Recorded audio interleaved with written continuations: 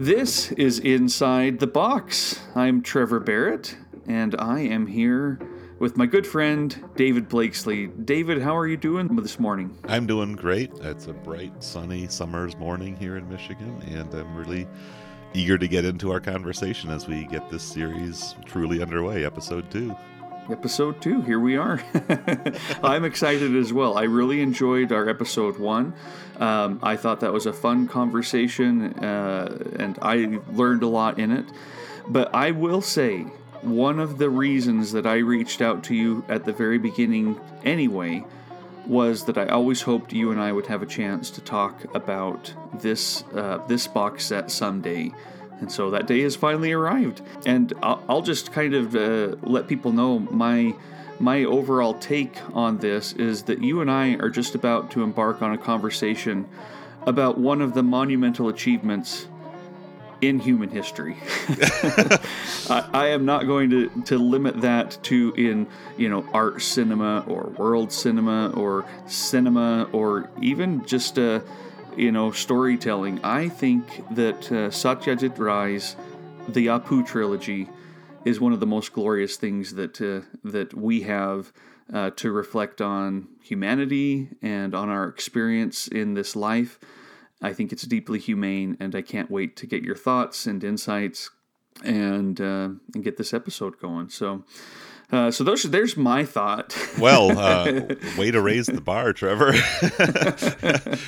We're not just talking about movies here today, David. This is just one of those just beautiful things. And, yeah. And I while I may be being a little bit hyperbolic, I am also sincere when I say that I do think that this is a glorious achievement, and it's remarkable how it came about. I think we'll talk a little bit about Ray's experience getting into this. This is his first work as a filmmaker, and getting into what these films do and say, and the efforts that went into presenting them to us at all.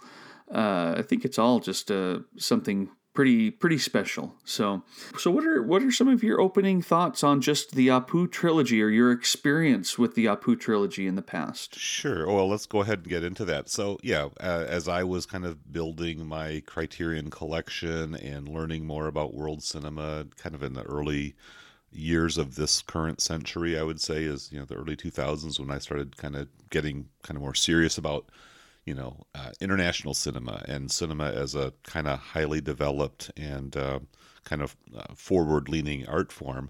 One of those kind of blind spots that people who talked about what makes for a Criterion collection film and what's in and what's not yet in the collection.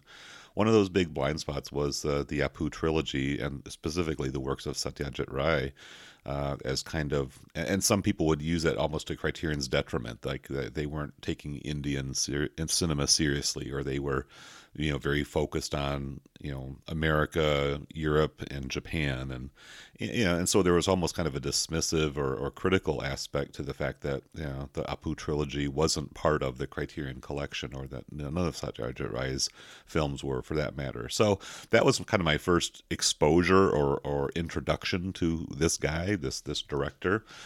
So it was kind of already had sort of a bit of a reputation in my mind, as I was again just kind of learning and understanding that these films had made a pretty big impact at one point back in the 1950s, when the whole art house cinema scene was kind of first breaking out and developing as kind of this kind of particular school of watching film and understanding film and using cinema as a way of it kind of enlarging our own consciousness and just more richly understanding the world. So that was kind of how the stage was set. Somewhere along the line, I was actually given a VHS copy of Pather Panchali, the first film of the trilogy, and had a chance to watch it. And it was, of course, a kind of slightly blurry, degraded presentation, but I thought it was pretty interesting. Kind of this look at life in kind of rustic rural India. And kind of this moving story of this young child and his family, and all the experiences that they went through. But I kind of watched it as almost sort of an anthropological specimen. Like, well, that was kind of interesting, kind of unique.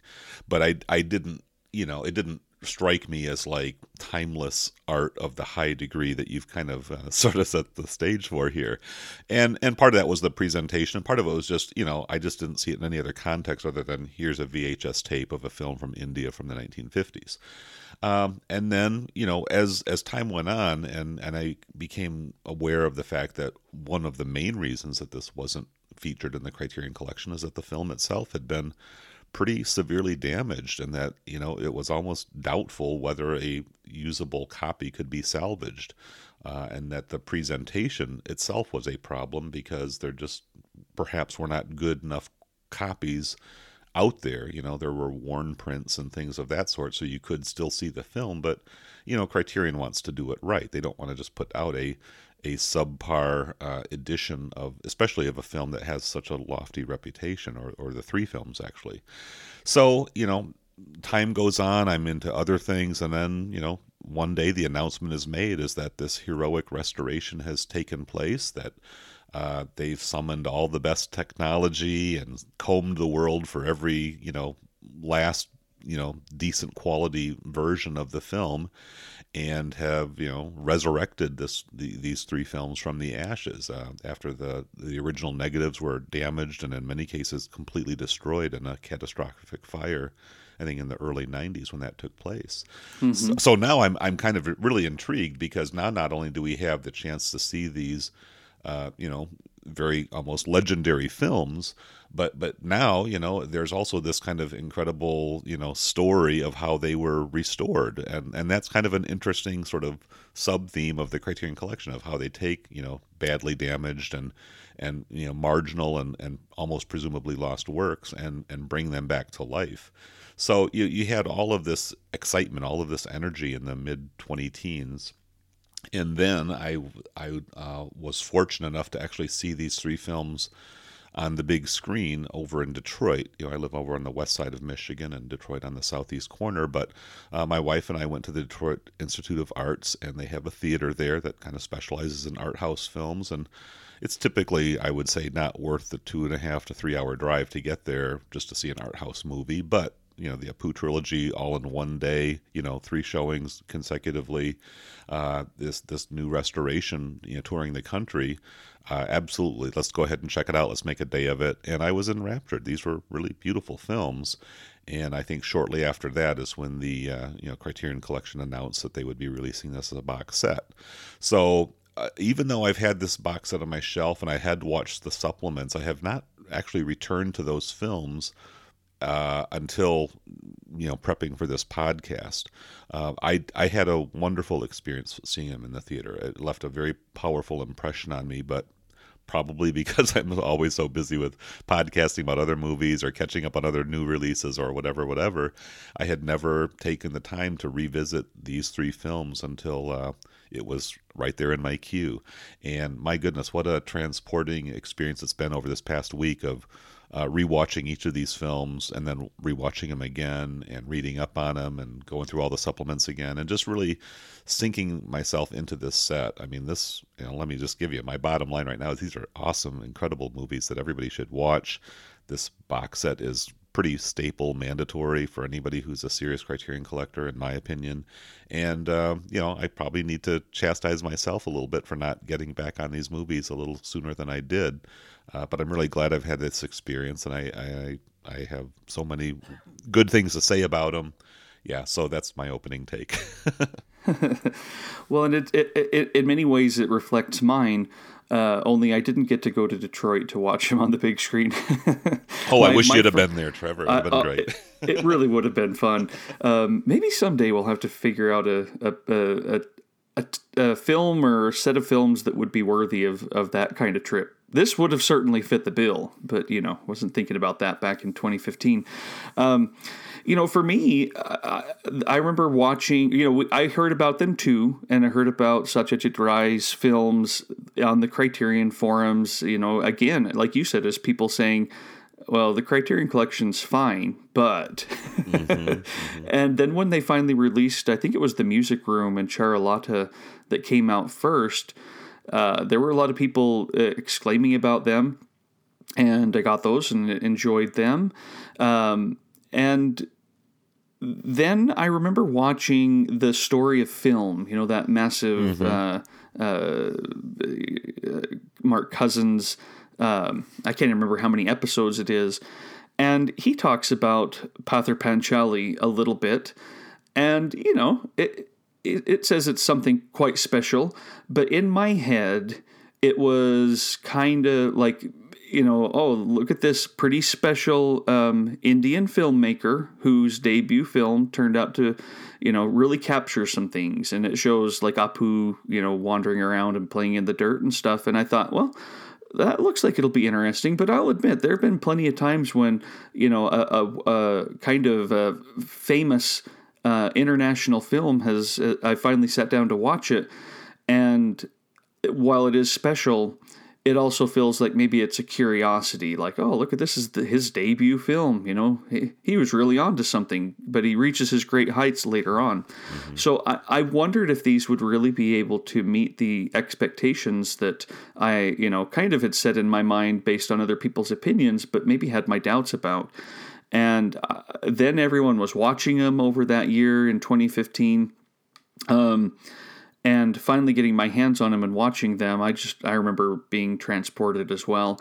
But even going back just a little bit, I remember when the trailer, the Janus trailer came out that showed a bit of the restoration and kind of announced that, it was coming out. And that goes into the history of what happened to these films. It talks about Rai making them. I think he was 31 years old when he started filming Pather Panchali. And then 40 years later, he dies in 1992. And a year after that, the films get caught up in a fire in London. It was 1993. And are essentially deemed to be unusable. I mean, yes, there are various prints and poor copies of them out there if you're really curious, but it doesn't seem like they'll ever be usable again to get a good restoration. And then the trailer starts to flash forward, and you've got the music of Ravi Shankar playing in the background, and you see them start to work on these damaged elements, and you see them pulling out the pieces, and there's gunk on them and burned pieces, and they're in fragments, and start to really attentively, carefully reconstruct what they can of these films. And I'll be honest, David, I remember tearing up. Yeah. I don't know why. I still can't quite understand why something like that, when I had no experience with the films yet, would make me emotional. I was sitting there with my wife, and I was like, oh, I love watching their restoration trailers and things like that. And I remember this one just striking me. I'm sure it was a combination of the music and a little bit of what I was seeing on the screen, but just seeing the attention and seeing, people basically saying, this is worth it. This is hours and hours and hours and hours of painstaking labor, but it's a pleasure to be able to do this. It just comes off in that trailer, and it made me emotional. I couldn't wait to see them at that point. And they blew my mind even by that point, when everyone's talking about how special they are over that summer and fall. Finally seeing them, I was right on board, and maybe even leapfrogged over people's exclamations for them. And then similar to you, ever since then they've remained some of my favorite films, but hadn't really revisited them a ton until preparing for this episode. So here we are. I think it's worth stepping back a little bit to, what brought Satyajit Ray to even be in a position to make these films.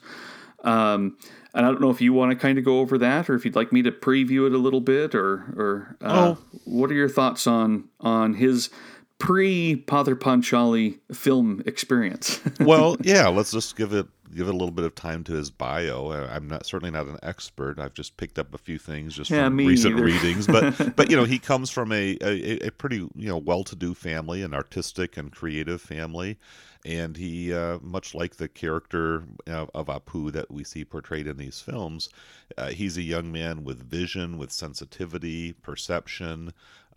He's a witness to the world, and he acutely feels the things that are happening to him. And you definitely get the sense that Satyajit Ray had a sense of his own destiny, and again, it's not an arrogance, I don't believe, but he certainly has a sense of his capabilities, and so he had the chance to, see, international films. I think Bicycle Thieves is one of those kind of formative influences. He was apparently also a fan of, classic Hollywood. I mean, he was a cultured young man who understood that there was a lot of interesting stuff going on in the big world out there beyond his own kind of native Bengali culture. And I think it's also important to recognize already that the Indian cinema is a huge producer of film art, and had been even way back in the earlier years of the 20th century. It's just that the cultural chasm between East and West, especially at that time, was so vast that there just really was no bridge between India and Hollywood, other than the very occasional exotic flavorings that Hollywood might want to throw in if the story called for it. This changed quite a bit in 1950 when Jean Renoir went over to India. The great European French director had been exiled to the United States for a while, did some work in Hollywood, and then took it upon himself to make a film called The River, which I don't know if we've talked about it, if done a podcast, or yeah, we have, right? And I don't know. I know that. It seems like we did years ago, but and I've blogged about it. But Satyajit Ray, somehow or another finagled his way into that scene, and of course, The River is important because it was one of the first, European / Western films to go actually into India to film on location, which, in that time was a very arduous undertaking, getting the equipment over there and the crews and just all of the logistics involved. But Rai was an advisor and I think was part of the crew, and having already seen Bicycle Thieves and thinking about his own interest in becoming a visual storyteller, not just a writer, which he was also a writer, but he also had visual and artistic gifts, and you see evidence of that in the supplements here, and also in the little pamphlet, the booklet that's included in this set. Much like Akira Kurosawa, he had a gift for creating his own visual storyboards, and they're very sensitively rendered. He's not just kind of roughing in. They're very nice visual images just on their own terms. So he had a very strong sense of what he wanted to communicate in his first film, which was Patra Panchali, based on a novel by a writer whose name I won't even begin to try to pronounce. BB, we'll call him, right? So, but this story, Patra Panchali, which I think is Song of the Little Road or Little Song of the Road. I apologize for fumbling that. Song of the Little Road. Song of the Little Road, right. On your DVD cover, or your Blu-ray cover, it's very small type underneath the big Patra Panchali. That's how I always, because Song of the Little Road doesn't make much sense to me, so I never remember it either. But it's basically a story about I think it's actually the novels themselves are actually more about stories of the village. Rai kind of focused the attention on a particular family and ultimately on a particular individual, this boy Apu. But even for the first, I don't know, half hour or whatever, 20 minutes of Patra Panchali, Apu hasn't even been born yet. So we're really getting to know the village, his parents, his big sister, and kind of the relationships that exist in that environment there. So Rai basically had this idea of he wanted to adapt this, I think, popular and already somewhat classic coming-of-age story. I think these novels were written in the 1920s, so they'd had a few years to just kind of settle into popular consciousness.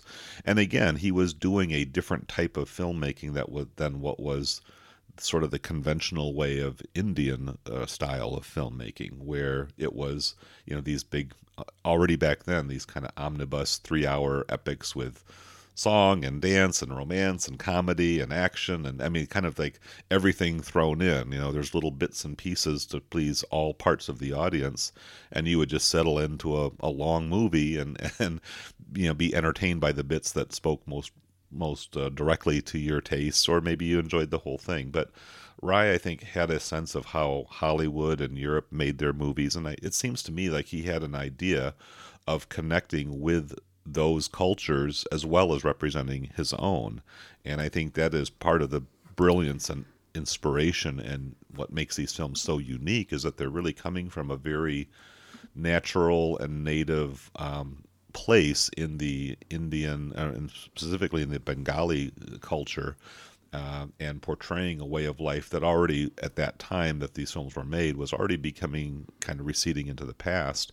But he's capturing it what feels very authentic, very lived in, and is very refreshing and just a very invigorating perspective on life. And we will get into those larger themes, but I think that's really kind of what struck out to me, is that he was a young man with a very clear vision, and like you said, he was in his early 30s when he started working on this.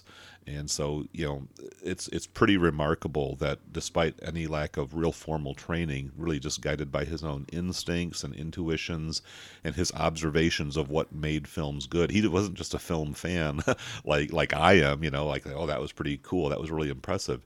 He internalized what he liked and what he saw as effective about these films, and says, okay, I'm going to do my own version of that and tell these stories to an international audience, at least potentially, and connect with people on this universal level by talking about the particular experiences that are familiar to me as a child growing up in a society very similar to this, even though he was not a rural or rustic Bengali himself. Yeah, thanks, David. That was I didn't necessarily have anything else that I would have added to any of that, because it's just true. I mean, there's something remarkable in his attention, and he presents Apu as a similar kind of character from the very beginning. As you mentioned, it's about 20 minutes before Apu is born, and in those 20 minutes, we get to know in a way, we get to know three of the women in his life. The elderly auntie, Mm-hmm. she's 80 years old and hunched over, and she'll become an important part of the film. We've got Apu's mother, Sarbajaya,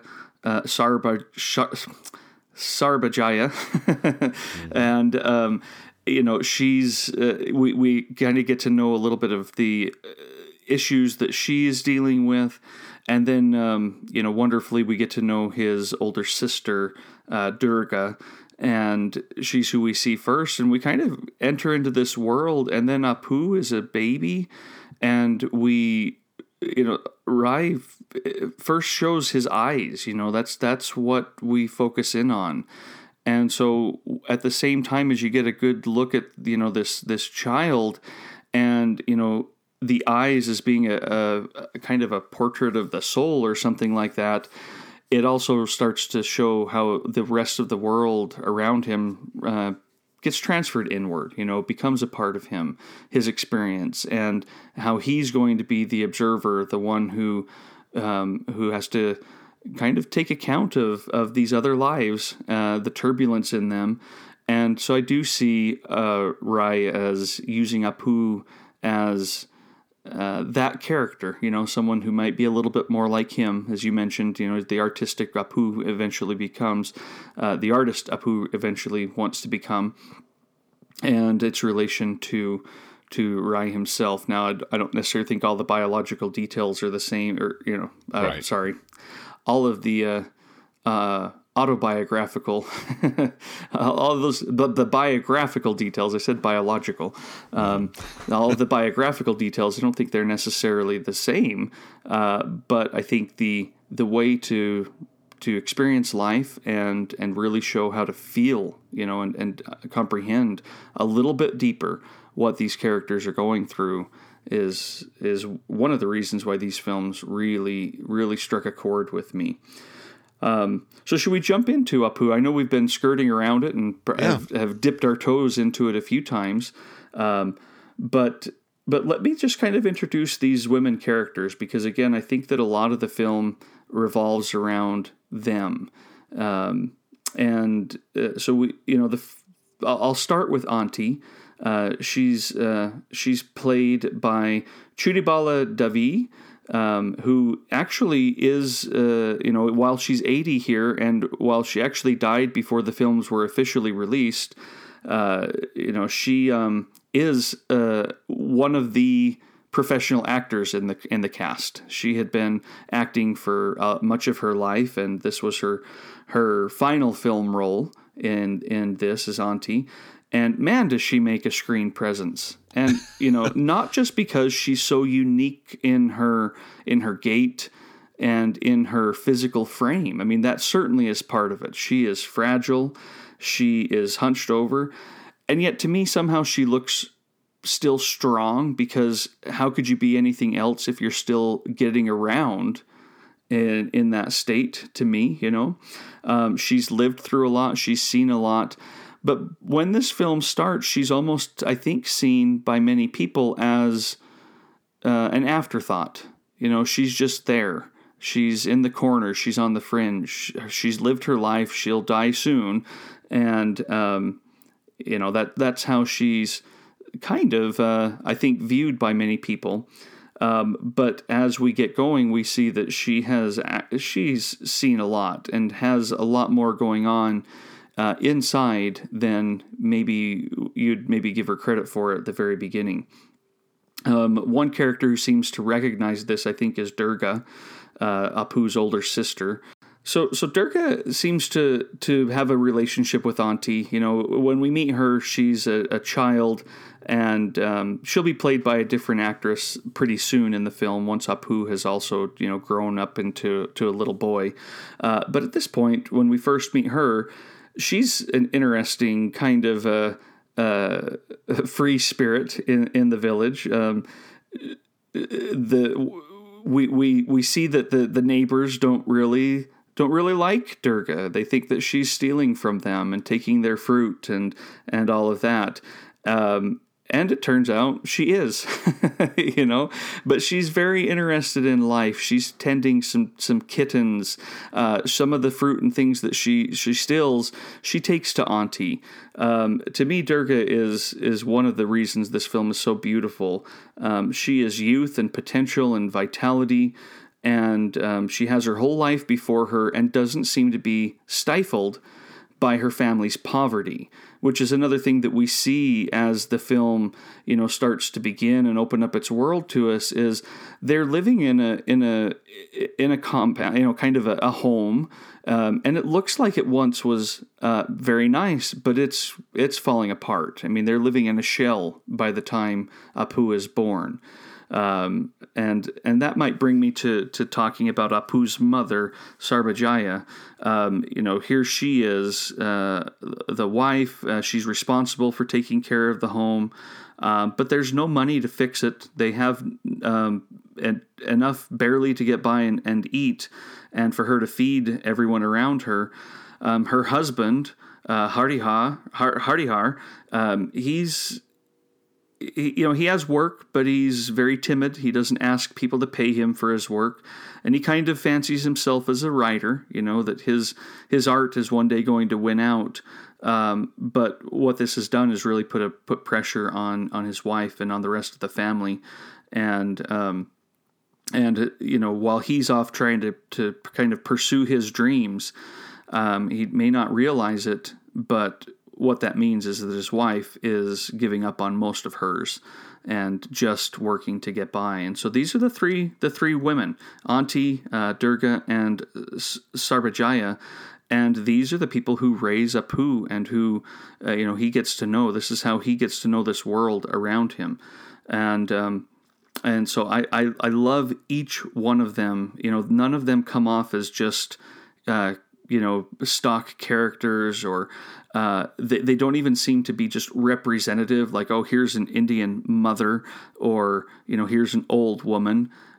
Somehow, and I can't put my finger on it, but somehow Rai gives each of them this amazing interior life that they might not express, but that we can feel, and which is more powerful than if they were, I think, able to express it. Yeah. Each of these women are unique individuals. I mean, they do kind of fulfill sort of an archetypal role, or they have a sort of a position, if you will, in this domestic drama. The auntie is kind of that link to the past, and maybe even the ancient past. The really the old India, and that this may be kind of a sense of Bengal in a moment of transition. This was a film set in like the 19-teens, kind of like the early years of that decade, pre-World War One, and so still certainly colonial, under the colonial rule, but you don't really sense that presence in any of these films all that much, other than the occasional interspersion of an English word or a little bit of English dialogue here and there, as the Bengali languages want to do. But Auntie is almost treated as a somewhat of a deity by Durga. The way that she kind of puts the fruit in Auntie's bowl, and there's a sort of an offering, almost a ceremonial type of thing. And Durga, she's a thief. She takes things that don't rightfully belong to her in terms of the legal order of the world, but there's also kind of a karmic thing going on, because this orchard that she's picking up the occasional fallen fruits from was once the property of Harihar's ancestral family. He's living in the ancestral home, is how it's expressed a few times. So this is property that he's been born into, that he has a claim to. He is from a higher caste. He is a priest, and he can perform certain rituals because of the circumstances of his birth. But he's also kind of this dreamer, kind of this visionary, kind of he's a very considerate man, and so when he has the opportunity to press for his advantage in financial matters or business dealings, he tends to back off because somebody else has experienced some kind of adversity, and sometimes it's serious, like his children have died or some other things have happened. So it's like, well, this isn't really the time to collect on those debts that those people owe me. And of course, he has his own debts to others that he's had to go by. So there is this kind of loosey economic, relationship that he lives within. And his wife, Sabrajaya, she has to sort of deal with the consequences of that. She's the very pragmatic, practical-minded woman who's keeping everything grounded, making the hard decisions about who gets paid and who doesn't, and what needs to be done to keep everybody fed and healthy and at least sustained during these times of financial drought that they're going through. So yeah, there is this there is kind of a matriarchal system at work here. The men have their role, but it's really fascinating how these relationships play themselves out over the course of the film. And like you say, Trevor, yeah, they are not just sock puppets. They have interiority, they have individuality, and they have relatable personalities, again, that speak outside of culture. I mean, my wife and I, Julie and I watched these films, and she could definitely relate to Sarbajaya's perspective as she's looking at some of the, decisions that need to be made, and how much just falls upon the wife to just keep everything going while the husband is off on his wanderings and pursuing, his occasional pipe dreams. Not to reveal too much of our personal family history or anything, but I think people can definitely connect with these situations, even if the environment is completely, different than anything they've ever experienced themselves. Yeah, I think that's one of the things that really surprised me was, and you mentioned this when you were talking about Rai's film work and, kind of bridging this chasm between East and West. These are incredibly relatable films. I didn't have a life at all like these characters, but these relationships and then your own experiences looking at a horizon and dreaming, that's that's humanity. I'm sure that's kind of a universal thing for most, and he does such a good job with that. I mean, he starts with a bit that I think is relatable. You've got Sabarajaya doing her laundry and listening to the neighbors complain because about Durga. She's out stealing our stuff, and Sabarajaya is, kind of embarrassed and mortified, and just has this look on her face that, again, she's not saying anything, but that's what we're watching, and because of that, I think we can relate to her. Well, yeah, it's the social pressure of being judged by your children, and how well they're doing or how well they're not doing, and I mean, any family can relate to that, because one's children are seen as a reflection of your success as a parent, or your character, or the integrity of your family, and those are all pretty relatable sensations. Now, maybe to get into it, what are some of the things that make this a strong film to you? Because, again, it's not necessarily that this is a unique story. No. I mean, maybe we'll get into spoilers or not, but essentially this is a family that's going to have to deal with life and death. Yeah. And we've seen a lot of things like this play out before, but I think maybe not quite this way. Well, I think the power of this film is how the story is told. I mean, you have all elements of the most, overwrought melodrama, if you want to go there. I mean, children dying and, all kinds of adversities and hardships and feuds with the neighbors.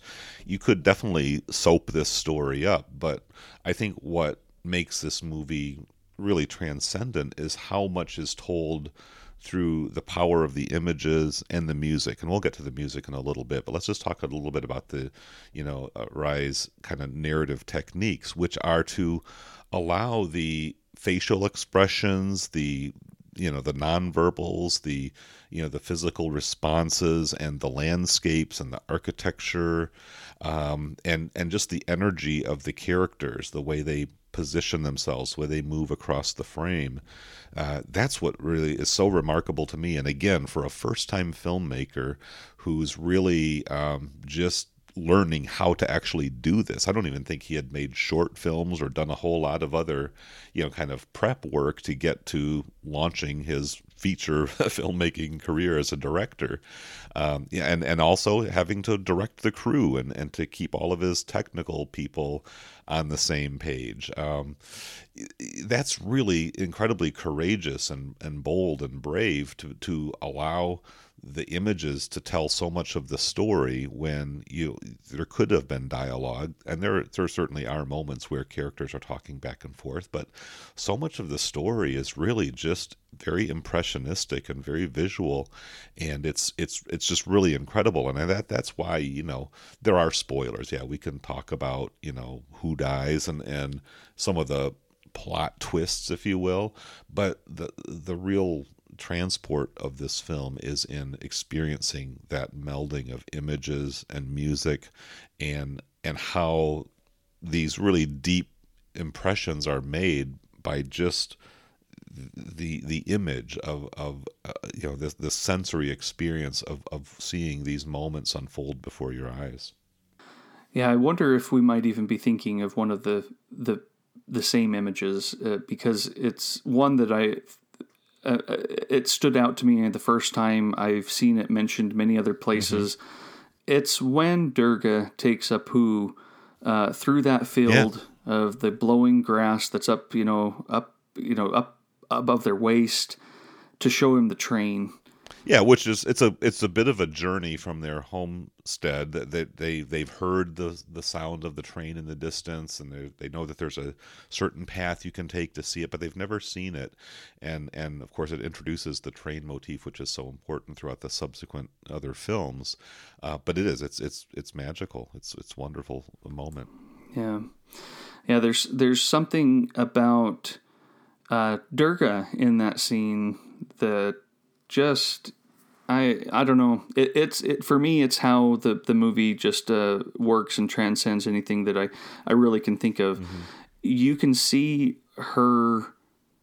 I don't know. You can almost see her soul. I don't know a better way to put it. Mm-hmm. Here's a little girl who has been brought up in poverty and with no real connection to anywhere else in the world. And yet look at how vast her soul is when she's taking her little brother to look at that train, and you can feel her yearning. You can feel the desire. You can feel her bursting inside with all of these other emotions. You can see greatness. You can see so much more than just this little girl who's, wants to go and see a big city, or something like that. I mean, and it breaks my heart. that particular scene is, to me, more powerful than what ultimately happens when Durga dies. I mean, that's the tragedy, of course, but it's because of that beautiful moment where we get a glimpse at something beyond her geographic, location. We just really connect with her and see so much more. I can't express it. I really don't know how to express it, but it's all silent. Well, not silent. There's tons of sound going on, but they're not talking. Right. And Apu is watching. He's also gathering in both his own dreams a little bit, but I think he's getting to know his older sister in a way that he will never forget.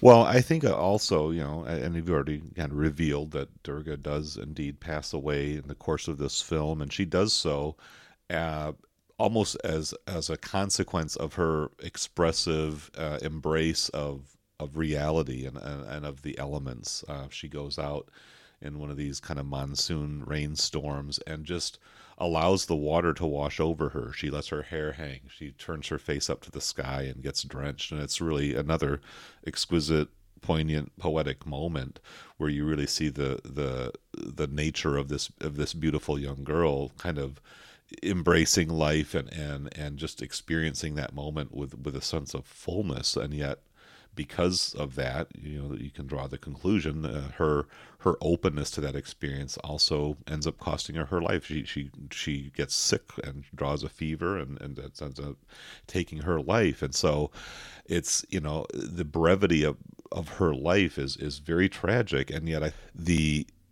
brevity is not synonymous with the fact that her life was insignificant. I mean, that she had a very powerful and profound life, and that she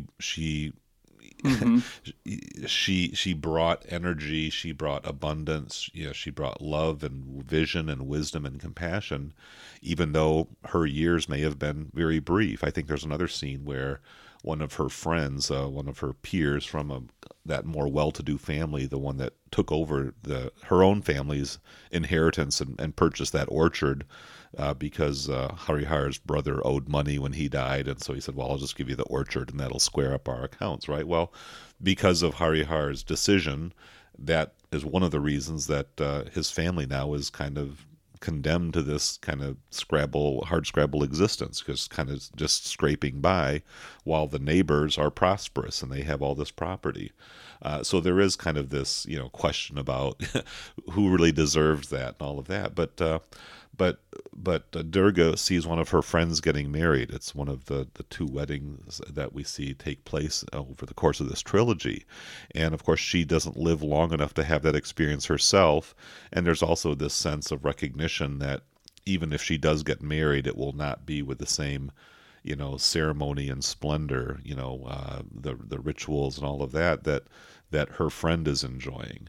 And so, and then of course there's rivalries between the two families, and sometimes these girls are friends, sometimes they're enemies.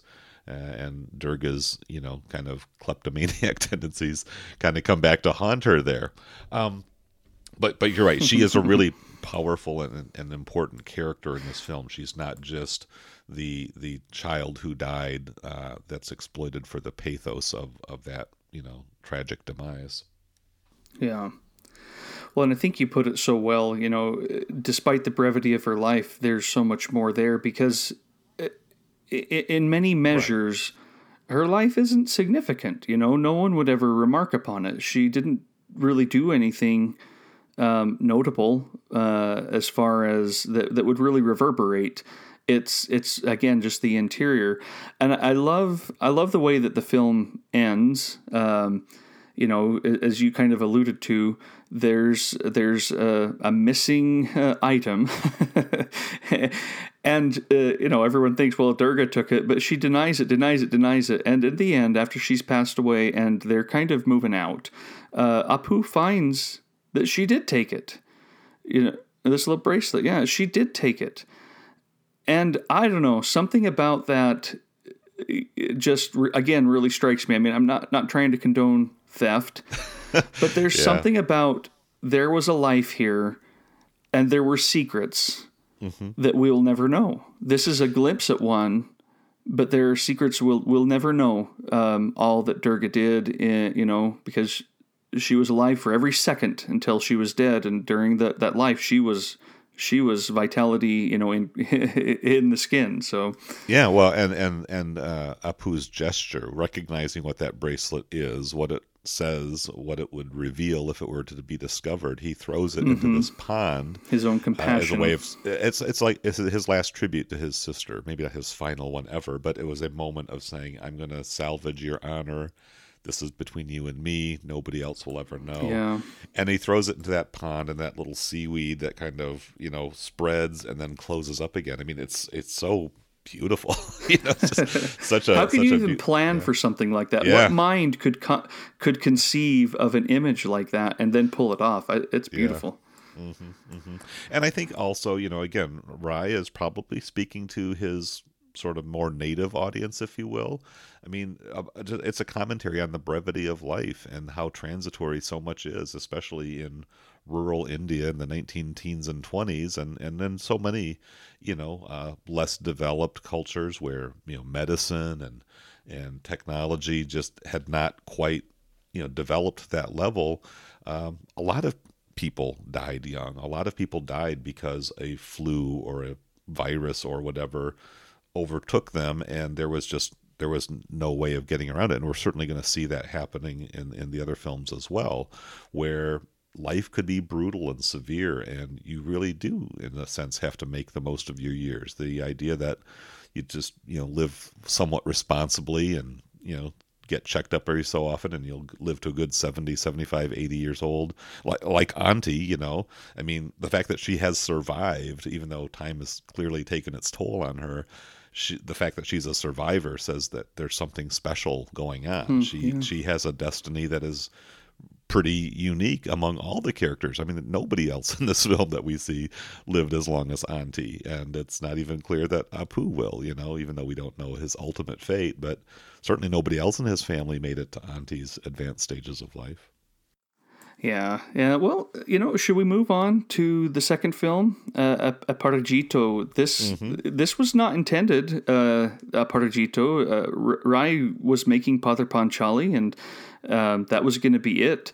But that might have been the only film he ever made, as a matter of fact. He wasn't sure that he had a long-term career as a director, as it certainly turned out that he did. Well, and he put so much into that. I can see him saying, "Look, that's my life's work." Well, right and there. If we can really briefly just talk a little bit about the making of Pather Panchali, don't want to take too long, but it's like he spent 4 years on that film, and it was basically waiting for the next dose of money to come in so he could pick up the project again.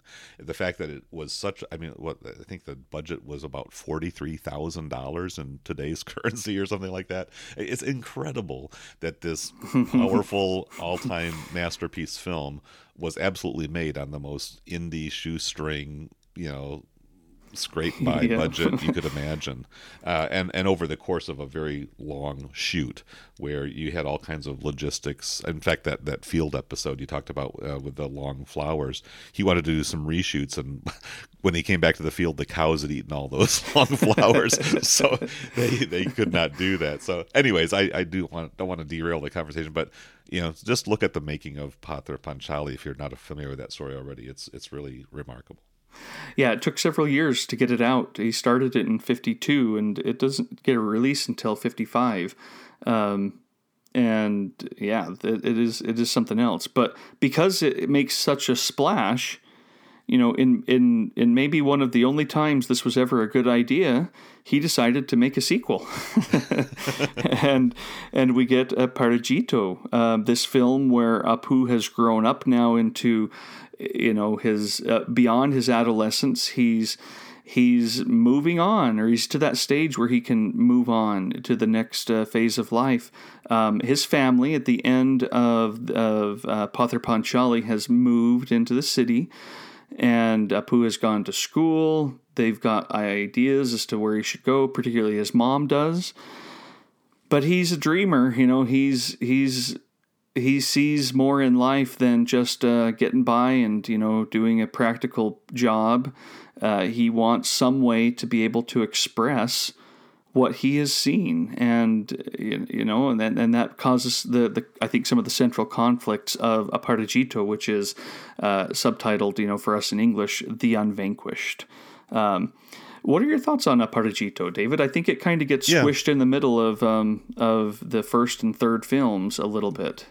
Yeah, like a lot of middle installments and trilogies, it kind of has a little bit of I wouldn't say a diminished reputation. It maybe just doesn't get the same kind of focus. I mean, Pather Panchali is almost like this mythical, wonderful story of young childhood and the coming of age into, just kind of conscious awareness. Aparajito is kind of that adolescent phase, so it starts, actually, it doesn't seem like it's too much longer after the family has landed in Benares, or Benarisi as it's now known, I believe. But Benares is a sacred city. It's the city along the Ganges where there's all these ghats. These are kind of those long steps that go down into the river, temples and shrines, and an incredibly rich and deep and probably overwhelming history that's developed the city to that point. And I'm sure the development has gone on, and it certainly brought to mind our podcast episode about Phantom India and Louis Malle's films that were made in India and Calcutta, just kind of getting in touch with that particular slice of Indian society. And so, Rai, following the course of the novels that he's adapting here, takes us from the kind of almost jungly Indian village countryside to this kind of world famous holy site of where pilgrims gather, and there's a whole Hindu way of life that the father Harihar has kind of returned to. Again, he's of priestly lineage, so he does kind of have a job waiting for him, so to speak. He can sit by the banks of the Ganges, read the scriptures, interpret them, and provide a service for whether they're locals, whether they're pilgrims. I'm not exactly sure on all the details, but he basically develops a very small following, as I'm sure there's probably lots of people doing something along that line. But their existence is still very modest. They live in kind of a room, kind of an apartment right off the street there. It's pretty open air. There's a monkey infestation and a few things that happen. And so you can tell that, the mother is still, pretty hard pressed, still very concerned about economic well-being of the family, and also her son. Now they have an only child, and because of the circumstances, he's not in school. He's kind of running the streets. And again, you're sort of seeing this incredible city through the eyes of this young boy as he's just kind of running around with his playmates and kind of just, learning about how this new world works that he's been brought into. And probably in substantial contrast to the old world. Oh, yeah. And I think that's a lot urban, of what this is. Right. Yeah, it's a film where now Apu is seeing all of the conflicts in life. I mean, he may have learned a lot about the intractability of time and a little bit about life and death in the first one, but here he is seeing, the conflicts between the city and the country, and the, religion and modernity, and all of these things, but also the conflicts within his family. I love that in this film, Sabarjaya is kind of, not selfishly, she has given up so much in her life, but she just wants Apu to stay with her and stay young. And, if he has to give up a little bit of studying tonight, that's okay, because she knows that time is going to pass by before they know it. And so she tries to hold on to him, and he seems to have forgotten a little bit about how time will slip on by, and kind of is up against her a little bit in that. And so there's the conflict even within his own home between him and his own mother about what he should be doing. Mm-hmm. And again, I think that opens up her so much, because she has lost her daughter, and she's not losing her son in quite the same way, but he's growing up. He is going to leave, and so she tries to just hold on to so much of the time that he has. But in many, again, by some measures, it's to his detriment, because she's become a burden on his ability to study and to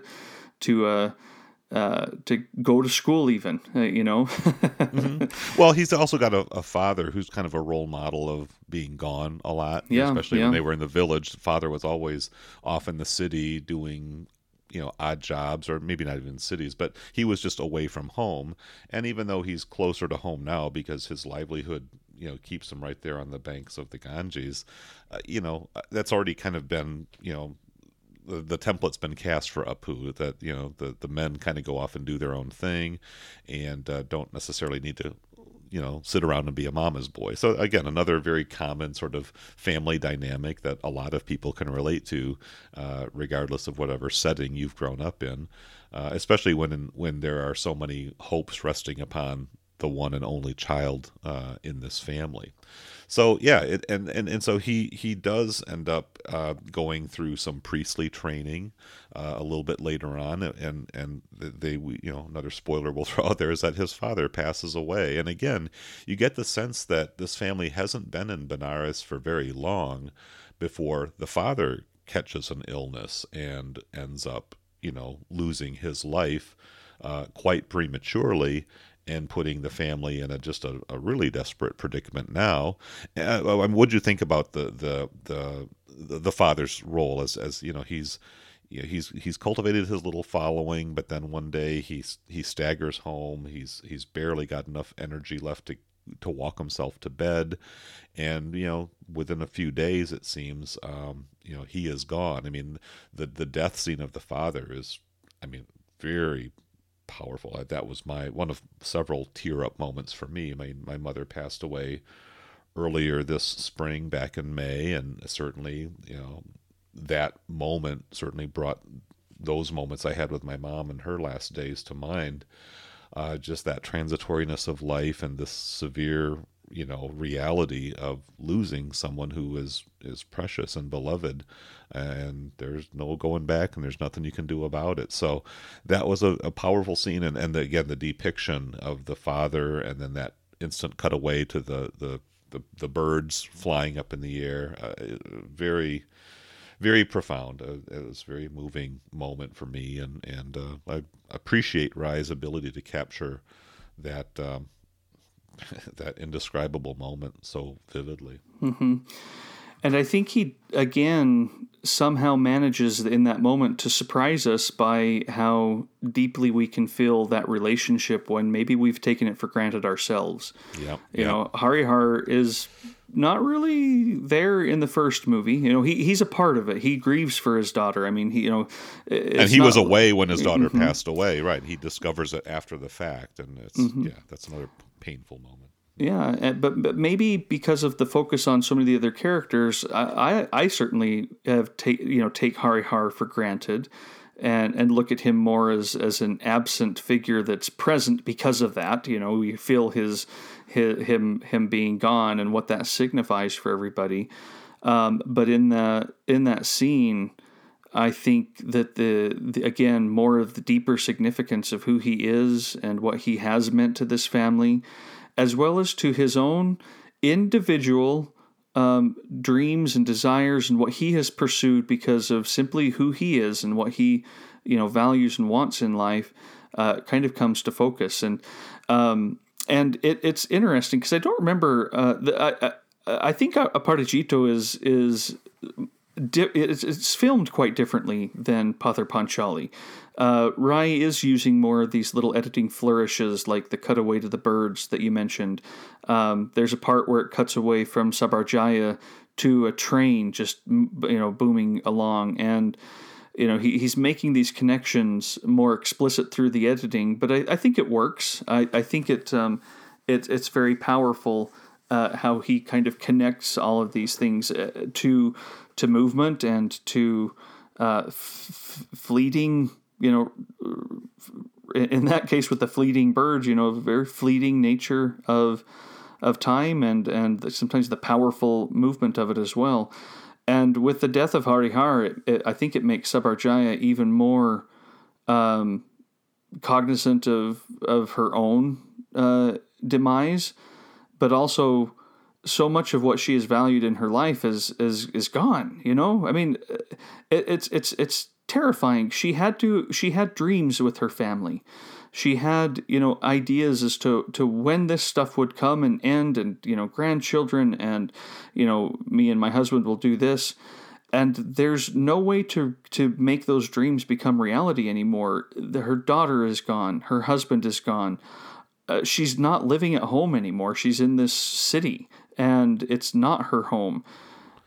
Well, and she has to become a domestic servant just to get by. I mean, her options are incredibly limited. She cannot make enough money to sustain an independent household. That was not really plausible for somebody in her situation. So she has to make really hard decisions, and she ends up taking on kind of the role of a domestic servant just so that she has a home to live at, and it's like, even though she doesn't, well, she conveys it in very subtle ways. It's visual, facial expressions, and the cast of her eyes. There's an indignity and a humility and even a kind of a disgrace that she has to take on, but she has to do so with as much dignity as she can muster, because she still has this son to raise, and she still has her own personal, pride and individuality. And again, the actress, Karuna Chatterjee Banerjee, the one who comes across well with Harihar, but played by the same actress as in Pather Panchali as well. Mm-hmm. She's just so profound and so brilliantly expressive in how she conducts herself in this role.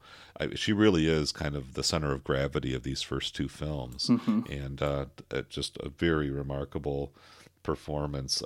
Again, if you're empathetic at all, your heart's going to go out to her, and you just think about her situation and how many other women probably had to endure similar circumstances in this society and so many others around the world. Well, and just thinking about it, this probably would have been Durga's fate.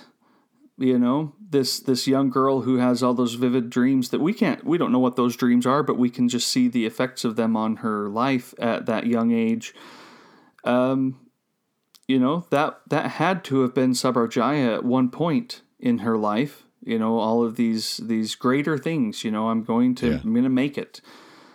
But it diminished, and it's tragic. It really is. I mean, she's had beauty in her life. She's had these relationships, but so much else has been disappointing. And again, I think it's interesting how that plays out in this film as something that Apu, being a little bit selfish or practical or both, wants to grade against. I think it's interesting. I've read in places that this film didn't do as well as Pather Panchali, and part of the reason was that the audience, the Bengali audience, said, no, you don't treat your mom that way. And they kind of balked against it. But then I think of times, I remember when I was in college, I'm the youngest in my family, and, I have 4 older siblings, and all of them are still around. But I remember going home from college and being like, okay, I will leave tomorrow. And at that breaking my mom's heart, because why would you go back to school? You've got 2 more days of holiday. Why you should stay until the minute that you have to leave in order to get back to class. But I was living a different life. And I remember kind of thinking about that in this film and realizing, wow, my mom didn't it's not that she was trying to lock me down and you do what I want. It's that for her, when I leave, it's gone again. Not to put Yeah. too much importance on me. I just mean, all of that. That phase of life, and that the emptiness when you're the one who's left behind. And you kind of see that in this relationship, and then I think Apu has to have a really strong, not comeuppance, but kind of he has to confront his mom's going to also be a fleeting presence in his life. He's going to live most of his life without these people. Right. I mean, I think it's captured quite brilliantly and very, very poignantly in that moment where Apu is returning to college, and there's his mother, standing at the door frame there, watching him walk up that trail. And that trail we see several times throughout the course of this film. It's always a very significant passage. Somebody's coming or going, and it's a big moment, so it's really a nice device. But the mother's expression is smiling for as long as her son can maybe turn around and see her smiling back at him. And the minute he kind of turns out of sight, the smile falls and she's left alone. And her expression becomes much more pensive, and it's a very small moment, and if you're not watching, you might miss it, but if you are watching, it says so much right there.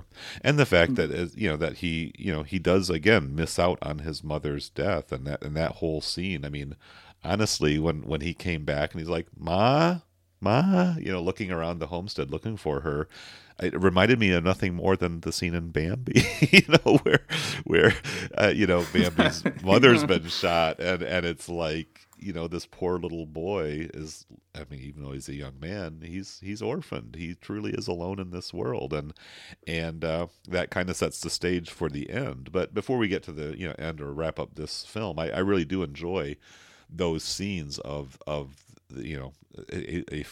form of a Bengali portrait of the artist as a young man, where he's going through his education, he's going through his classes, he's learning about the larger world, he gets that little globe, he's doing his science experiments, he's being tutored by these learned professors, and this young boy who's been plucked out of anonymity, out of poverty, out of illiteracy even, is now given the gateway to sort of make something of himself and to follow in the aspirations of his father, this would-be writer, this playwright, this poet.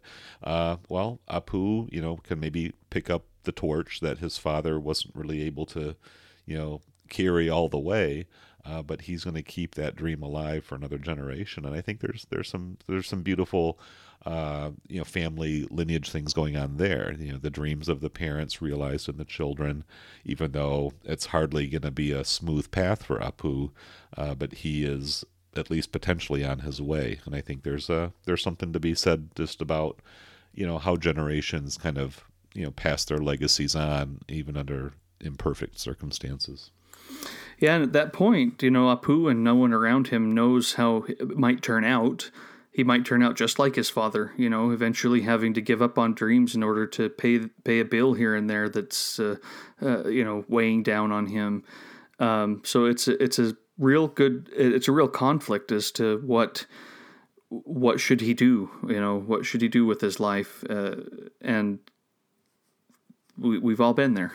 Again, oh yeah, absolutely. Again, it's something that we can just relate to. It might be, this distant world and person who has a life completely different from ours, but those kinds of moments are familiar to us all. But I did want to move on to Apur Sansar soon, mainly so that we can kind of start putting all of this together in some ways. But I don't want to shut down any further discussion of Aparajito until if you've got a few more things you want to kind of point out with that.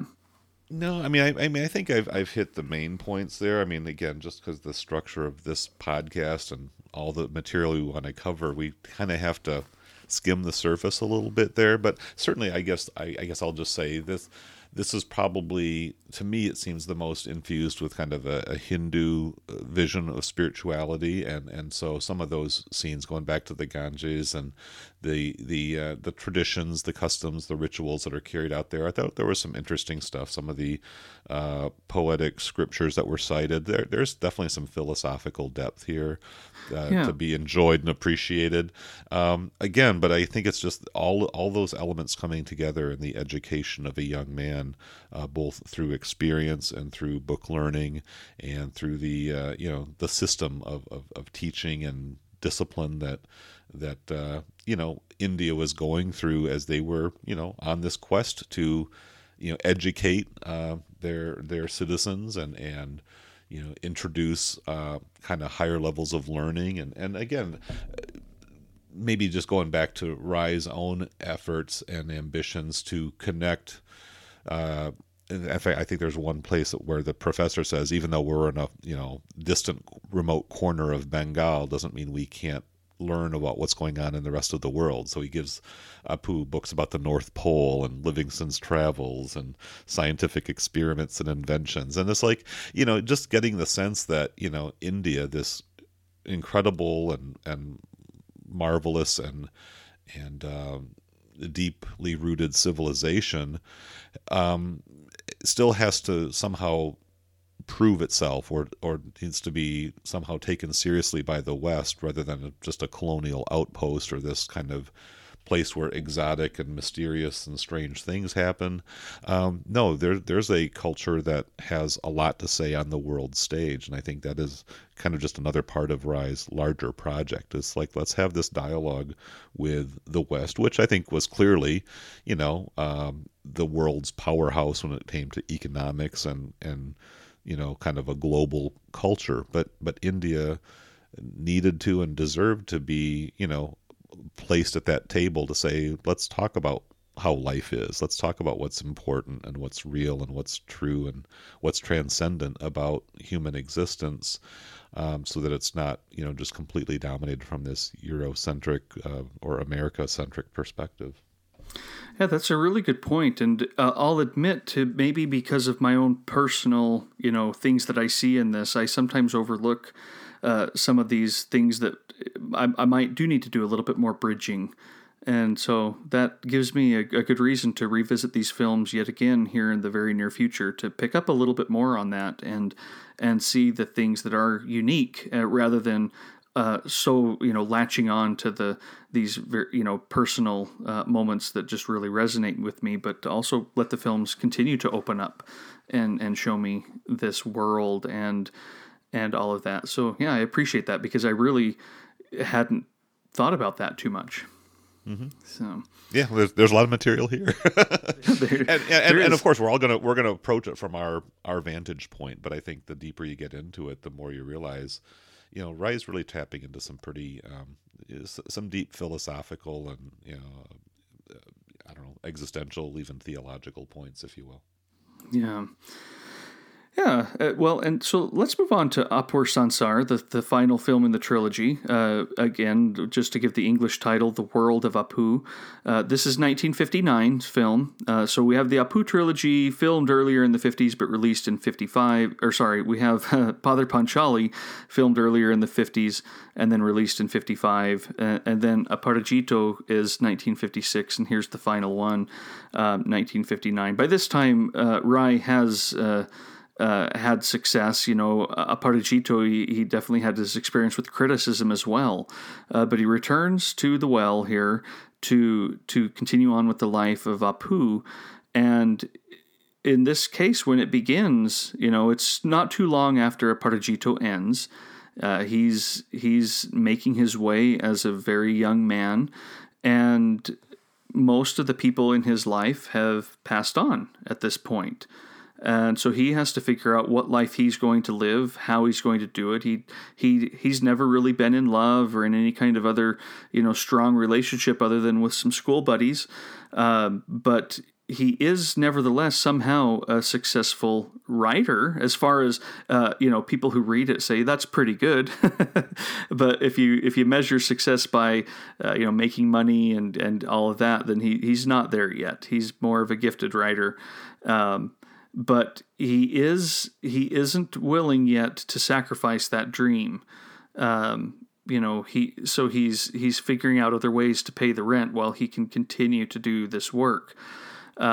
But as one of his friends points out, maybe you haven't lived all of these things to write this romance, or maybe some of these things that you want to write about, you need to go and have some more experiences with. And that leads us into one of the most beautiful love stories portrayed on film that I can think of. And it's not even meant to be a love story at first. It's an arranged marriage of all things. That Apu isn't even the intended groom. Right, it's hastily tossed together. Yes. Saying it's arranged is kind of a exaggerated compliment, I think. I guess it came from an arranged marriage in a way, right? Exactly. Yeah. And I'm being facetious here. It's kind of one of these, incredible circumstances, and some might even criticize it as being so heavy-handed, such a Deus ex machina. How did this really happen? But I think the circumstance. After Apu is invited to go to this wedding in the country, his friend Pulu says, "Hey, come along with me. It'll be interesting." And I don't think anybody has any inkling that it's going to go the way that it ends up going. But Apu comes along almost for want of anything else to do. At this point, he's kind of dropped out of college because he just can't afford the tuition.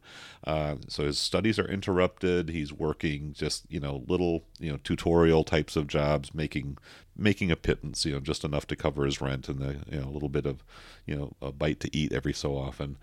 So he comes along, and the bridegroom for this arranged marriage to the daughter of this very well-to-do family, we see him in the palanquin, this little kind of carried cart, where he's all bedecked in all of his, all the festive garb and all of that.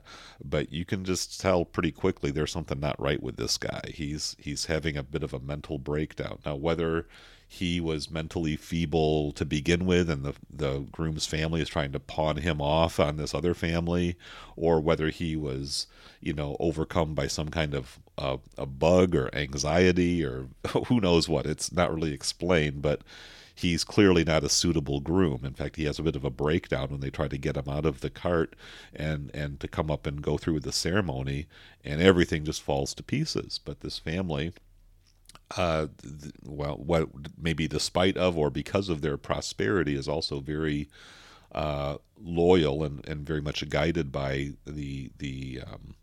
I won't say their superstitions, but the beliefs that this marriage has to happen at this auspicious hour. It's an astrological, apparently, phenomenon where the sun, the planets are in some kind of alignment. And so for the destiny of their daughter to be auspicious, she needs to get married during this very narrow window of time. And what should it be other than Apu as the most eligible bachelor without any other real standing commitments to prevent him from being the groom on short notice? And that's exactly what happens. And I will admit, the first time I saw it, it's like, well, that just seems a little bit, heavy-handed there as a plot device. Yeah, but yeah. I mean, I agree with you, and I didn't. Once again, I went into this film probably thinking, okay, I've seen two masterpieces. Let's see the cleanup here, let's put in Apur Sansar. And yeah, by that time I might have been like, okay, this is going in a strange direction. There had been some moments before that I really kind of latched onto. I really like when Apu and Pulu are talking about Apu's work. And, his friend is like, well, what are you doing? And he said, well, he's writing some books, telling him some ideas. And one of them is a love story. And Pulu says, well, you can't write about love. And Apu is like, well, no, I can. I have an imagination. I've observed things through my life. And surely the imagination has some value. And Pulu says, not with love. I really latched onto that as far as just something really interesting. I never would have expected Rai to be able to do what he did, especially with this strange kind of, let's get Apu in a relationship. He doesn't fall in love with a girl across the street that he sees sometime, and that relationship buds. He's thrown into a marriage that is not based on love at this particular moment. And yeah, it feels a little bit strange. The whole setup, and also Apu's willingness to do it. I don't see him as having, I don't understand his motive necessarily. He doesn't have to save this girl. He's still got his life, but maybe it's because of the maybe a little bit more material stability because of her family, or maybe he is just thinking, I'll see what love is like, or maybe he really is just being a little bit selfless there. Or maybe he's embracing this experience. I mean, he's a writer. Yeah. He's already gotten that feedback that you need to experience life. You can't just imagine things out of nothing. All that he's written of any quality has been, pretty much purely autobiographical, which is very common to young writers. You write what you know. You haven't really experienced a whole lot other than what you've personally experienced. And so that becomes the material for your first novel, your first film, or whatever. Here is a chance to, sort of launch himself into some bold, new, unexpected direction. So it's not really, yeah, exactly. And it's a young man's impulsive type of thing. It is interesting that Rai doesn't really privilege us to know Apu's interior process here. There's no scene of him kind of doing his, Hamlet to be or not to be, right, voicing all of his options. And lousy Shakespearean, crutch. Exactly.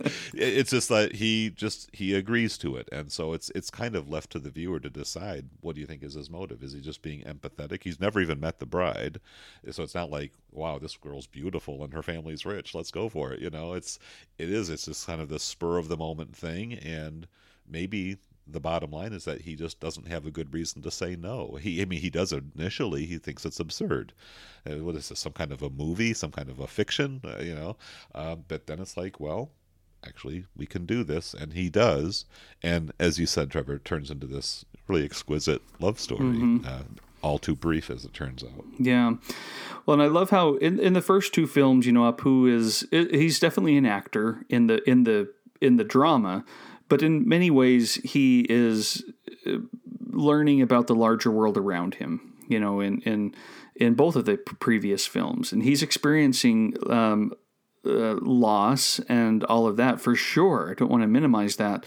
But it is true. And Rai helps us see it.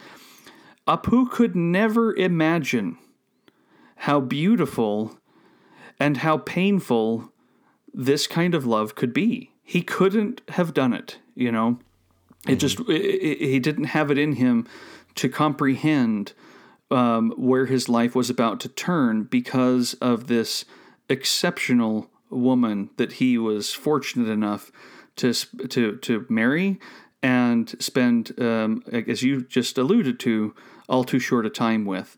This is Aparna. This is the girl who is left without her a suitable match, and Apu steps in to help, and she's beautiful. We can see that from the beginning. But David, I can't. I was trying to figure this out. Am I going to be hyperbolic here again? I can't think of a film that lets me see two people falling in love in quite as beautiful a way as this one does, because they open their hearts. They're not maybe even expecting love here. They're thrown into this situation, but they both are willing to open their hearts to each other. And I think both of them are surprised at how deeply they come to love each other. And I think a lot of it's because they're seeing each other in different ways than they've ever been able to see anybody else in their life. I just love it. I love there's one part I love that Apu, who's so focused on his writing, wants to write, wants to become a successful writer. he stops writing. He can't write anymore because of their marriage. And there's a part where they're they're talking, and he says, "I haven't written a word since we were married." And Aparna says, "Is that my fault?" And he says, "No, it's to your credit." He is living his life now. He is experiencing these things he wants to be able to convey to other people, and it's taken precedence. He's going to embrace it, and a good thing. Well, yeah, exactly. And again, Rai is capturing quite succinctly that sort of give and take of art. That to produce great art requires a lot of time spent in isolation, self-absorption, refining your technique, producing the work, editing and revising, all of that. And those really are only activities that can be done in some stage of isolation. Maybe you can, have little quick breaks and conversations and be physically present, but you really are in your own interior space to do that. And so that often comes to the detriment of relationships. And we know that, many of our most, brilliant, creative, artistic minds have also had very complicated relationship histories, and it's taken a toll on their loved ones in the real life that they live. And so, and obviously investing in a marriage and in kind of being, fully involved and participatory in that relationship means you've got to set your art aside, or at least make some difficult choices. And Rai, as an artistic man, obviously understood that give and take, and I think that's what he's capturing here. But the fact is, there's also, I think, commentary on the plight of women in India and in other nations where arranged marriages were just this long-standing way of life, which is there really was kind of a roll of the dice. Who would you be set with? And so for Aparna, you can say, wow, what a dreadful step down that was from the comfort and the material privilege that she was born to, and then she's connected, and now she's got to spend the rest of her life with this almost penniless, not a beggar, but he's a man of very limited prospects. Again, that dreamer type that his father was, who has ambitions but can never quite realize them, and is content to just barely get by, without really fully considering, the hardships that's inflicting on his wife and eventually on his children. And yet Aparna is almost, divine in her patience and her understanding and her willingness to subvert her own desires, her own self-interests, in order to make this marriage work, and to recognize this man that she's been betrothed to. This is her life now, and she's not going to put up complaints. Now, she does show her own strength at times, and she kind of has a way of asserting herself, so she's not just this passive, doormat that just allows her husband just to, overtake her life, and she's just, purely submissive. But she does have a very dignified acceptance of the situation, and maybe she recognizes that she could have perhaps been married to that mentally feeble gentleman just because the wedding had to go through and the auspicious hour was about to pass. So she's making the best of these circumstances, and again, that the fact that I think they're both really tender-hearted, sensitive people who've miraculously or coincidentally, however you want to interpret it, they found each other, and there's a delight that they find in just that turn of events and circumstances. And I just they're open-hearted eventually. At first they're very reticent and embarrassed. They're vulnerable. I think they both don't necessarily feel like they are the other person's spouse, other than in this official, in an official way they are, but not really. And they both recognize that. And so they recognize they're vulnerable if they show that maybe they like the other person. Maybe there's something there. So I love watching them adjust to this life together, when you can see them carefully shedding these layers of reticence in order to show the other one, to kind of reach out a little bit further and show the other one, I do love you. I am, I am falling for you. You are special to me, because they're falling in love after marriage. Most of us, this kind of thing might happen beforehand, but they're forced into this close quarters in order to do so, and I love it. Again, Apu could never have imagined this, and I think the love and the joy really stretches him, and you can see that in it. It, of course, nearly destroys him too, which maybe we can get into. I don't know if we're there or not, but obviously we follow the arc of that relationship, and again, it's just another example of two people in a society where sometimes life's options are very restrictive and very limited because of your caste, because of other circumstances. You just have to adapt. You have to make the best of the situation, and sometimes that situation turns out to be a source of great delight and joy and fulfillment. But as we see, happens, it can turn just as quickly into the most crushing kind of heartbreak, which is what occurs when Aparna becomes pregnant, and because of the kind of rough circumstances that they live in, it makes more sense for her to go back to her home, where she can finish up her maternity, the pregnancy, by delivering at home and getting the kind of care that she needs, rather than being out in Calcutta in this 5th floor walk-up apartment, right? But unfortunately, she dies in childbirth, and Apu discovers that when he comes home from his job and sees Aparna's brother standing there with a very troubled look on his face. And I don't know that the words are even uttered, but everybody recognizes that a terrible thing has occurred, and Apu lashes out, and you can just tell that everything that he thought his life was on a trajectory to realize has just been completely obliterated. I mean, it's just like this devastating hard blow of this cruelty, almost like, why did I have to experience such happiness only to have it snatched away from me, and to be thrust into this misery and this regret and this anguish. I mean, it's a very powerful pivot point for the film, and certainly sets the stage for the whole second half of Apu's arc. And again, if you just look at this whole trajectory from the young boy growing up in this kind of jungle-y village to the sacred city of Benares, now he's in Calcutta, he's in college, he's getting educated, and then now he's a domestic, happily married man expecting to be a father and do the family thing. That's all snatched away. A cruel, remorseless moment. Fate has basically just decreed, nope, I've got a different story in mind for you. And his response is just to check out, that there was a child born, the baby was saved, but he wants nothing to do with that, because that baby is what took his beloved's life.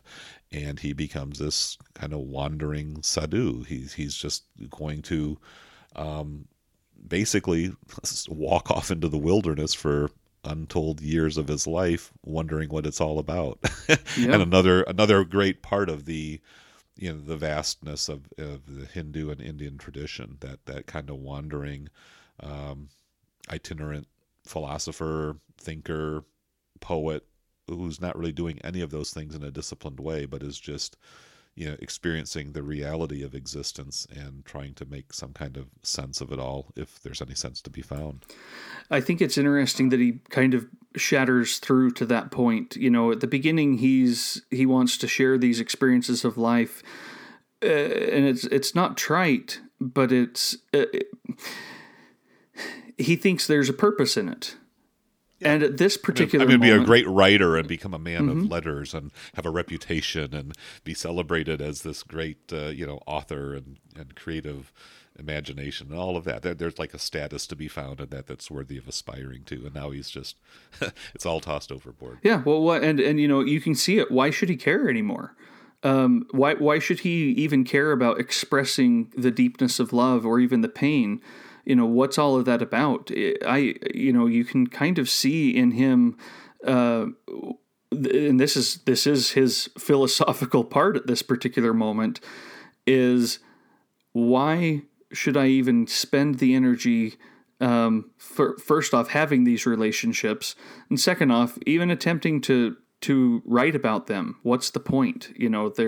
It's painful and fleeting, and I'm going to be gone too someday. And why? Why should I foster this relationship with this child? And it's not quite.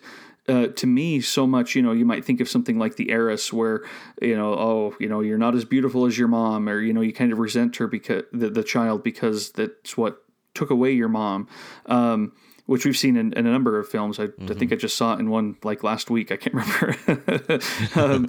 But in this particular case, I almost got it more as him just being like, well, first off, there's some self-protection there, but also, honestly, come on, life, what is the point? And I think that brings me to one of the things that I wanted to ask you about. Why are these films that are so filled with death? I mean, every character that we've come to know and love has died. They're central to Apu's life. He's left alone at this point, and yes, there is an ending to Poor Sansar that's a little bit different. But why are these films that are so filled with this so buoyant and life-affirming? How does that happen? Well, I think there are so many moments along the way where the richness, the beauty, the splendor of life is there to be beheld and to be celebrated. And I think, the trilogy does end on an up note after all of the heartache, all of the pain, all of the loss and grief. There is still, as the Aparajito is translated, the unvanquished. You're just not going to give in to despair and let life ultimately crush you down, or say, what, the last word on the subject is, it sucks. It's futile. It's pointless. To disconnect, right? That despite all of those agonies, despite all of the difficulties and challenges, and even the implacable truth that we're all going to die, and there is going to be that loss and that lamenting, but that within it all there is still purpose. There is still something good to hold on to and to pass along and to relish in the moment of its experience, and even in the recollection of those high points of life as we look back.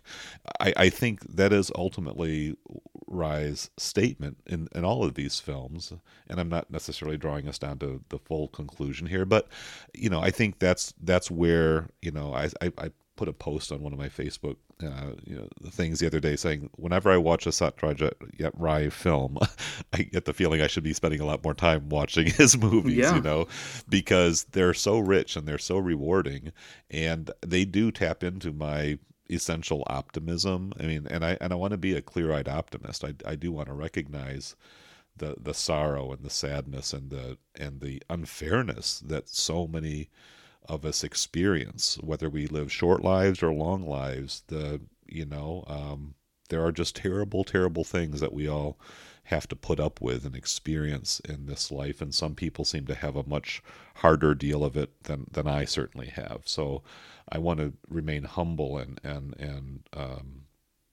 honest in that assessment.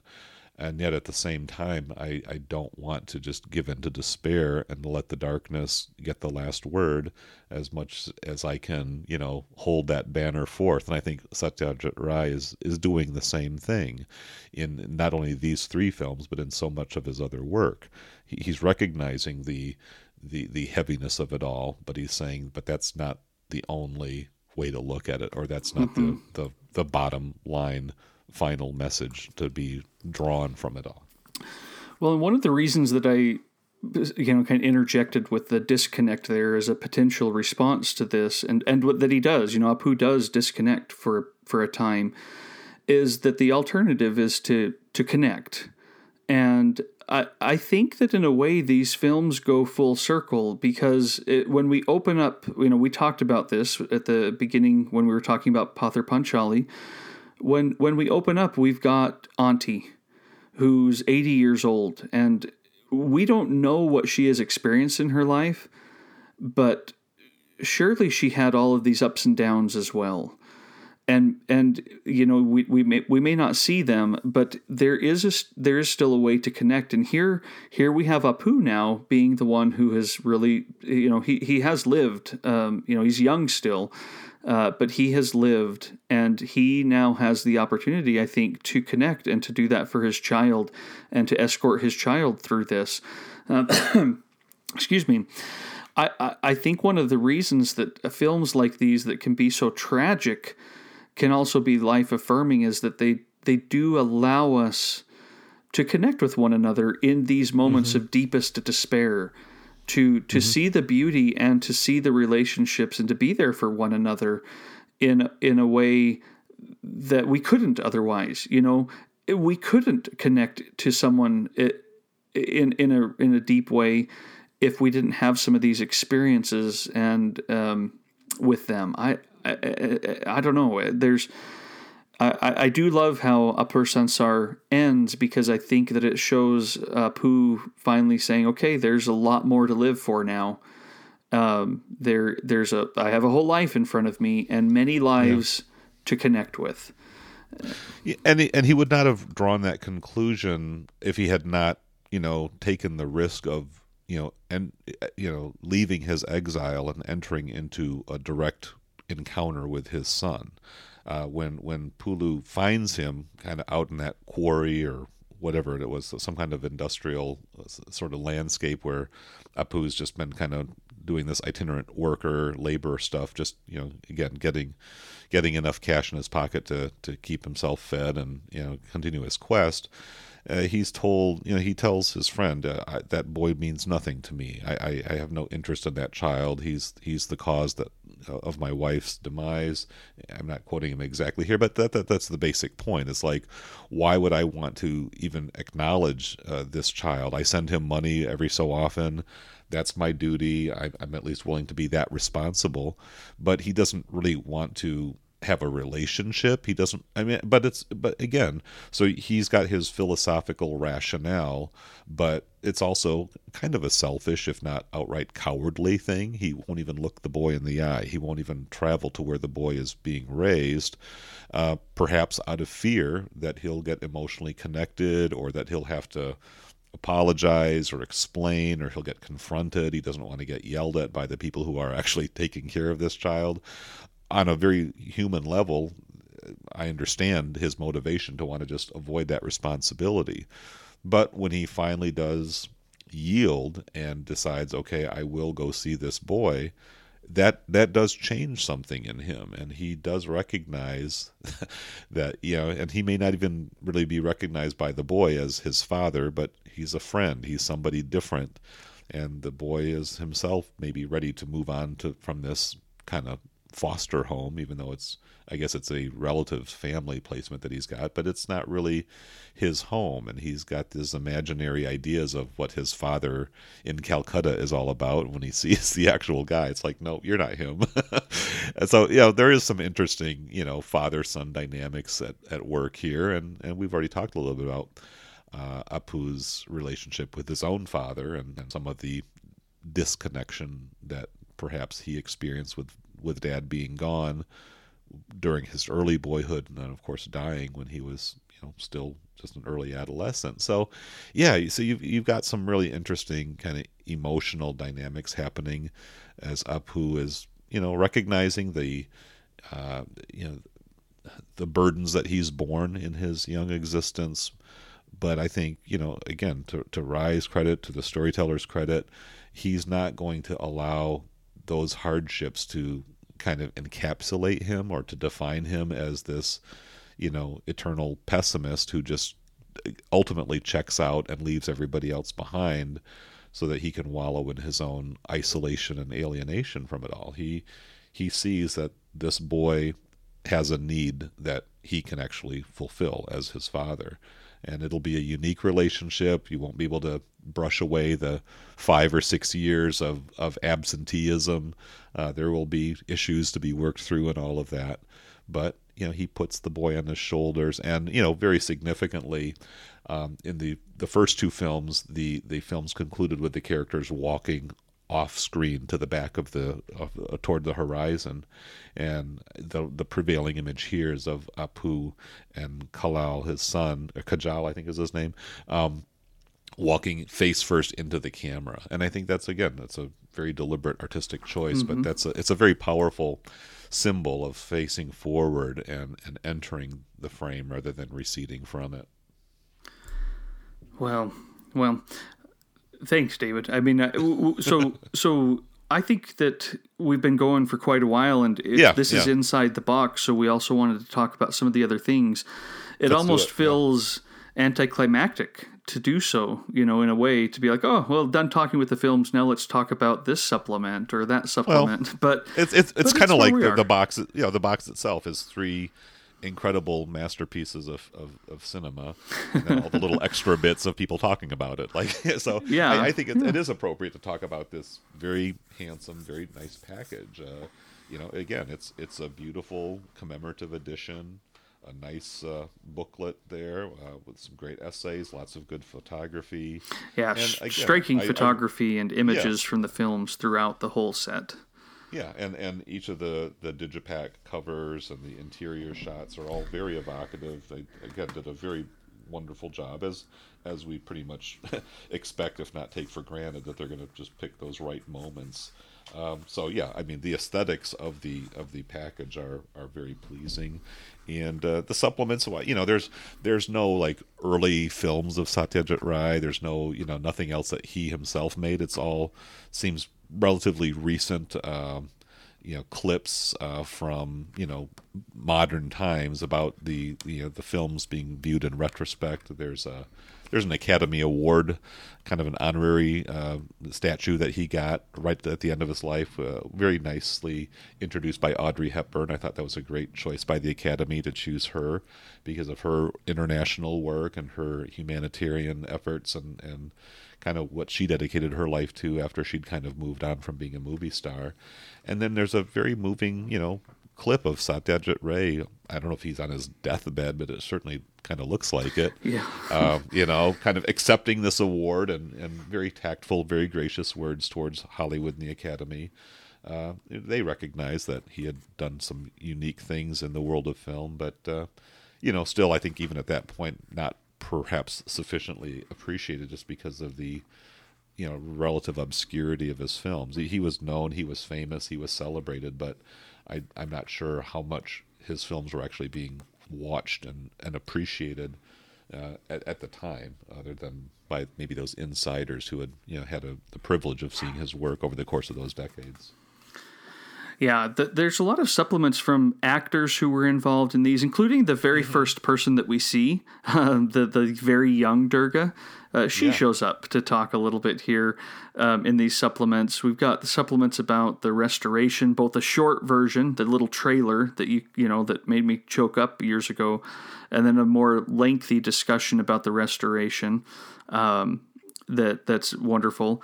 If you don't mind, I want to go into a little bit more detail about the box itself and about the booklet.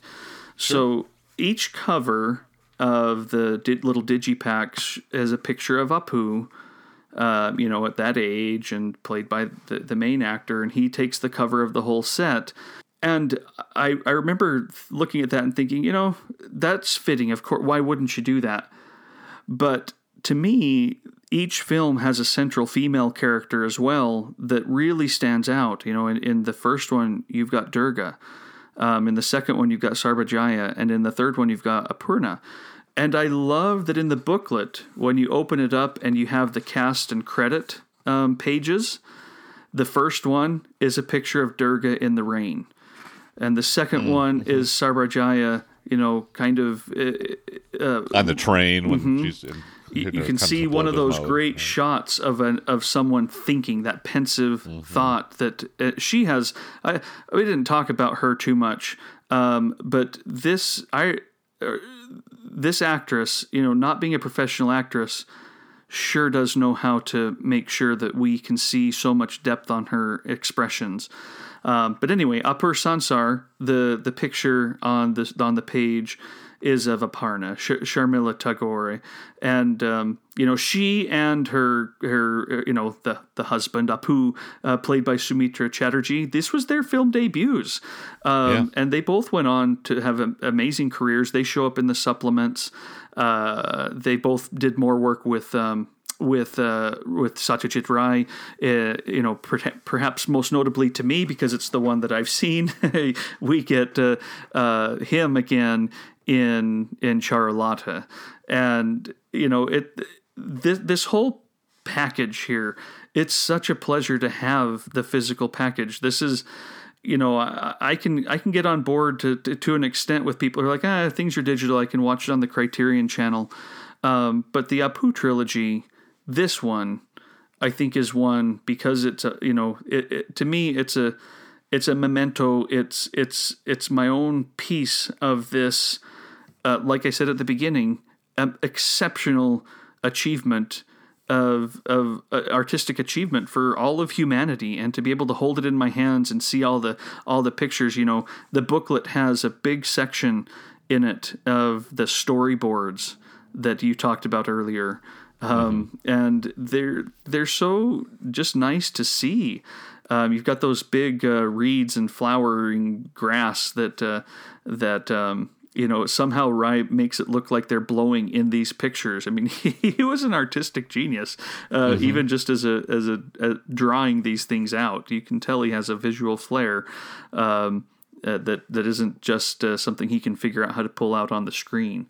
But yeah, this is a set that I think you said it at the beginning best. It's a staple. It's a must. If you're going out in a Barnes & Noble sale or a Criterion Flash sale, and you're thinking, I want to start my collection, or I want to make sure I get some of these essential pieces, you can start right here. There are others that could be there as well, but this one is definitely right on that tier of, get this one. If you haven't seen these films, it's time. They're available, and beautiful. And the beautiful part, the aesthetics and the incredible imagery, and let's talk about the music as well. Even though it's a straight mono track, these films would not be the same without Ravi Shankar's contributions. I think he's the second to the last credit on each of the films, right before the director, written and directed by Satyajit Ray. Ravi Shankar, I mean, a lot of people know of him as a great influence even on Western pop music. He was at the Monterey Pop Festival. He performed at Woodstock. Huge influence on George Harrison, and of course the whole Indian influence in rock music in the latter 1960s and on, and an incredible musician and performer in his own right. But he was not a household name by any means. And I think about that. Imagine watching these films in the late 1950s. I mean, there are times when I, in my rewatch in particular, where I just kind of cranked up the music a little bit and just let the power of the music kind of come through the speakers. I mean, there's some really heavy riffs going down there, and it's just like, these were not commonly heard sounds in Western cultures in the 1950s, unless you were some kind of real, cognoscenti of international music. These were very exotic, very different types of sounds, or if there was an Indian element, it was just thrown in sort of as an accent, some kind of exotica type of thing. But the actual music that Ravi Shankar put together for these films, the lyricism and how brilliantly, how beautifully and exquisitely they captured so many different emotions, both ecstasy and grief and sorrow and tragedy. I mean, he just has a fantastic touch. And I just really, I want to maybe really quickly quote from a Wikipedia article of all things about rasa theory, which is it's an aesthetic theory within Indian culture and philosophy. The word rasa, R-A-S-A, literally means juice, essence, or taste. It connotes a concept in Indian arts about the aesthetic flavor of any visual, literary, or musical work that evokes an emotion or feeling in the reader or audience but cannot be described. It refers to the emotional flavors or essence crafted into the work by the writer and relished by a sensitive spectator or sardaya literally one who has heart and can connect to the work with emotion without dryness. And really the rest of that article is really worth checking out, just to understand that Rai was very deliberately following these principles, apparently, by people who are more informed on the topic than I am. I'm just learning about it. But this idea of creating a work that's specifically aiming to produce noble emotions in the viewer, or the listener in this case, if you think about the music or the way that those art forms kind of combine, there is something really, exalted about the way sound and image work together in these films. Beyond just the stories that they're telling, it really does stir up pretty strong emotions. I think you and I have both kind of struggled to find the right words at times in our conversation this morning, but I think just landing on this little article kind of really illuminated me as to what Rai was trying to do, and that he had already had a developed sense of this aesthetic philosophical approach to creating art. He's trying to produce a reaction in sensitive viewers, and I think he succeeds incredibly here, and so I think that's one of the reasons why this is a very worthwhile volume to have on one's shelf, to pop it in when maybe streaming options aren't available, and just to see it in its fullest quality, high-res video, uncompressed audio. Let the sensation sweep over you and take it where it will. Yeah, and I appreciate you bringing up Ravi Shankar's music and going into that depth, because it's a big part of the film. I don't know a lot about Indian music. I hear the sitar, and a lot of that's because of him. And it's not something that necessarily naturally appeals to me. But I do think that one of the reasons that little restoration trailer makes me choke up is because of the power of his music as those images are flashing by. It isn't just there's something transcendent about it as well. Well, some of the most powerful music is that simple flute. I think it's even like a little wood flute. The sitar is great. Yeah, the percussion is awesome and dynamic and invigorating. But it's really that little kind of that 3 or 4 note little theme, the Apu theme. I think that kind of comes up at different times. That just it touches the heart. It's really really beautiful, and plays in that little trailer. So I guess listeners, if you haven't seen these, watch that trailer, see if it has an effect on you. But pick it up. Well, David, is there anything else that you want to make sure we touch on before we kind of put a wrap on this episode, but certainly not on our love of these films or our desire to continue the conversation in any form that it can continue in the future? No, I think we've given a pretty strong endorsement there, and I definitely, look forward to any kind of responses that listeners may have about this episode, about Satyajit Rai's films. I definitely do recall the great conversation we had about the late Rai set, the Eclipse series there some years ago. Right when the set came out, I looked it up. Yeah, we did that in December of 2015, and this came out in November 2015. Right. So these are kind of the bookends to a really remarkable career. There's a lot of other great Rai stuff that's available on the Criterion channel, as well as some of those titles like Charulata, The Big City, The Hero, that have been released on disc as well. So, more depths to explore, but I really feel like, he was acing it right from the get-go there with these 3 films. And I definitely hope listeners have enjoyed kind of sitting in on the conversation here, and excited to kind of keep this series going as we look ahead. That's true. We've got plans already for the next one. We'll probably hint it out a little bit. You do a good job on that on Facebook, David. So sure. It'll, here in a month or two, we'll be back with episode 3.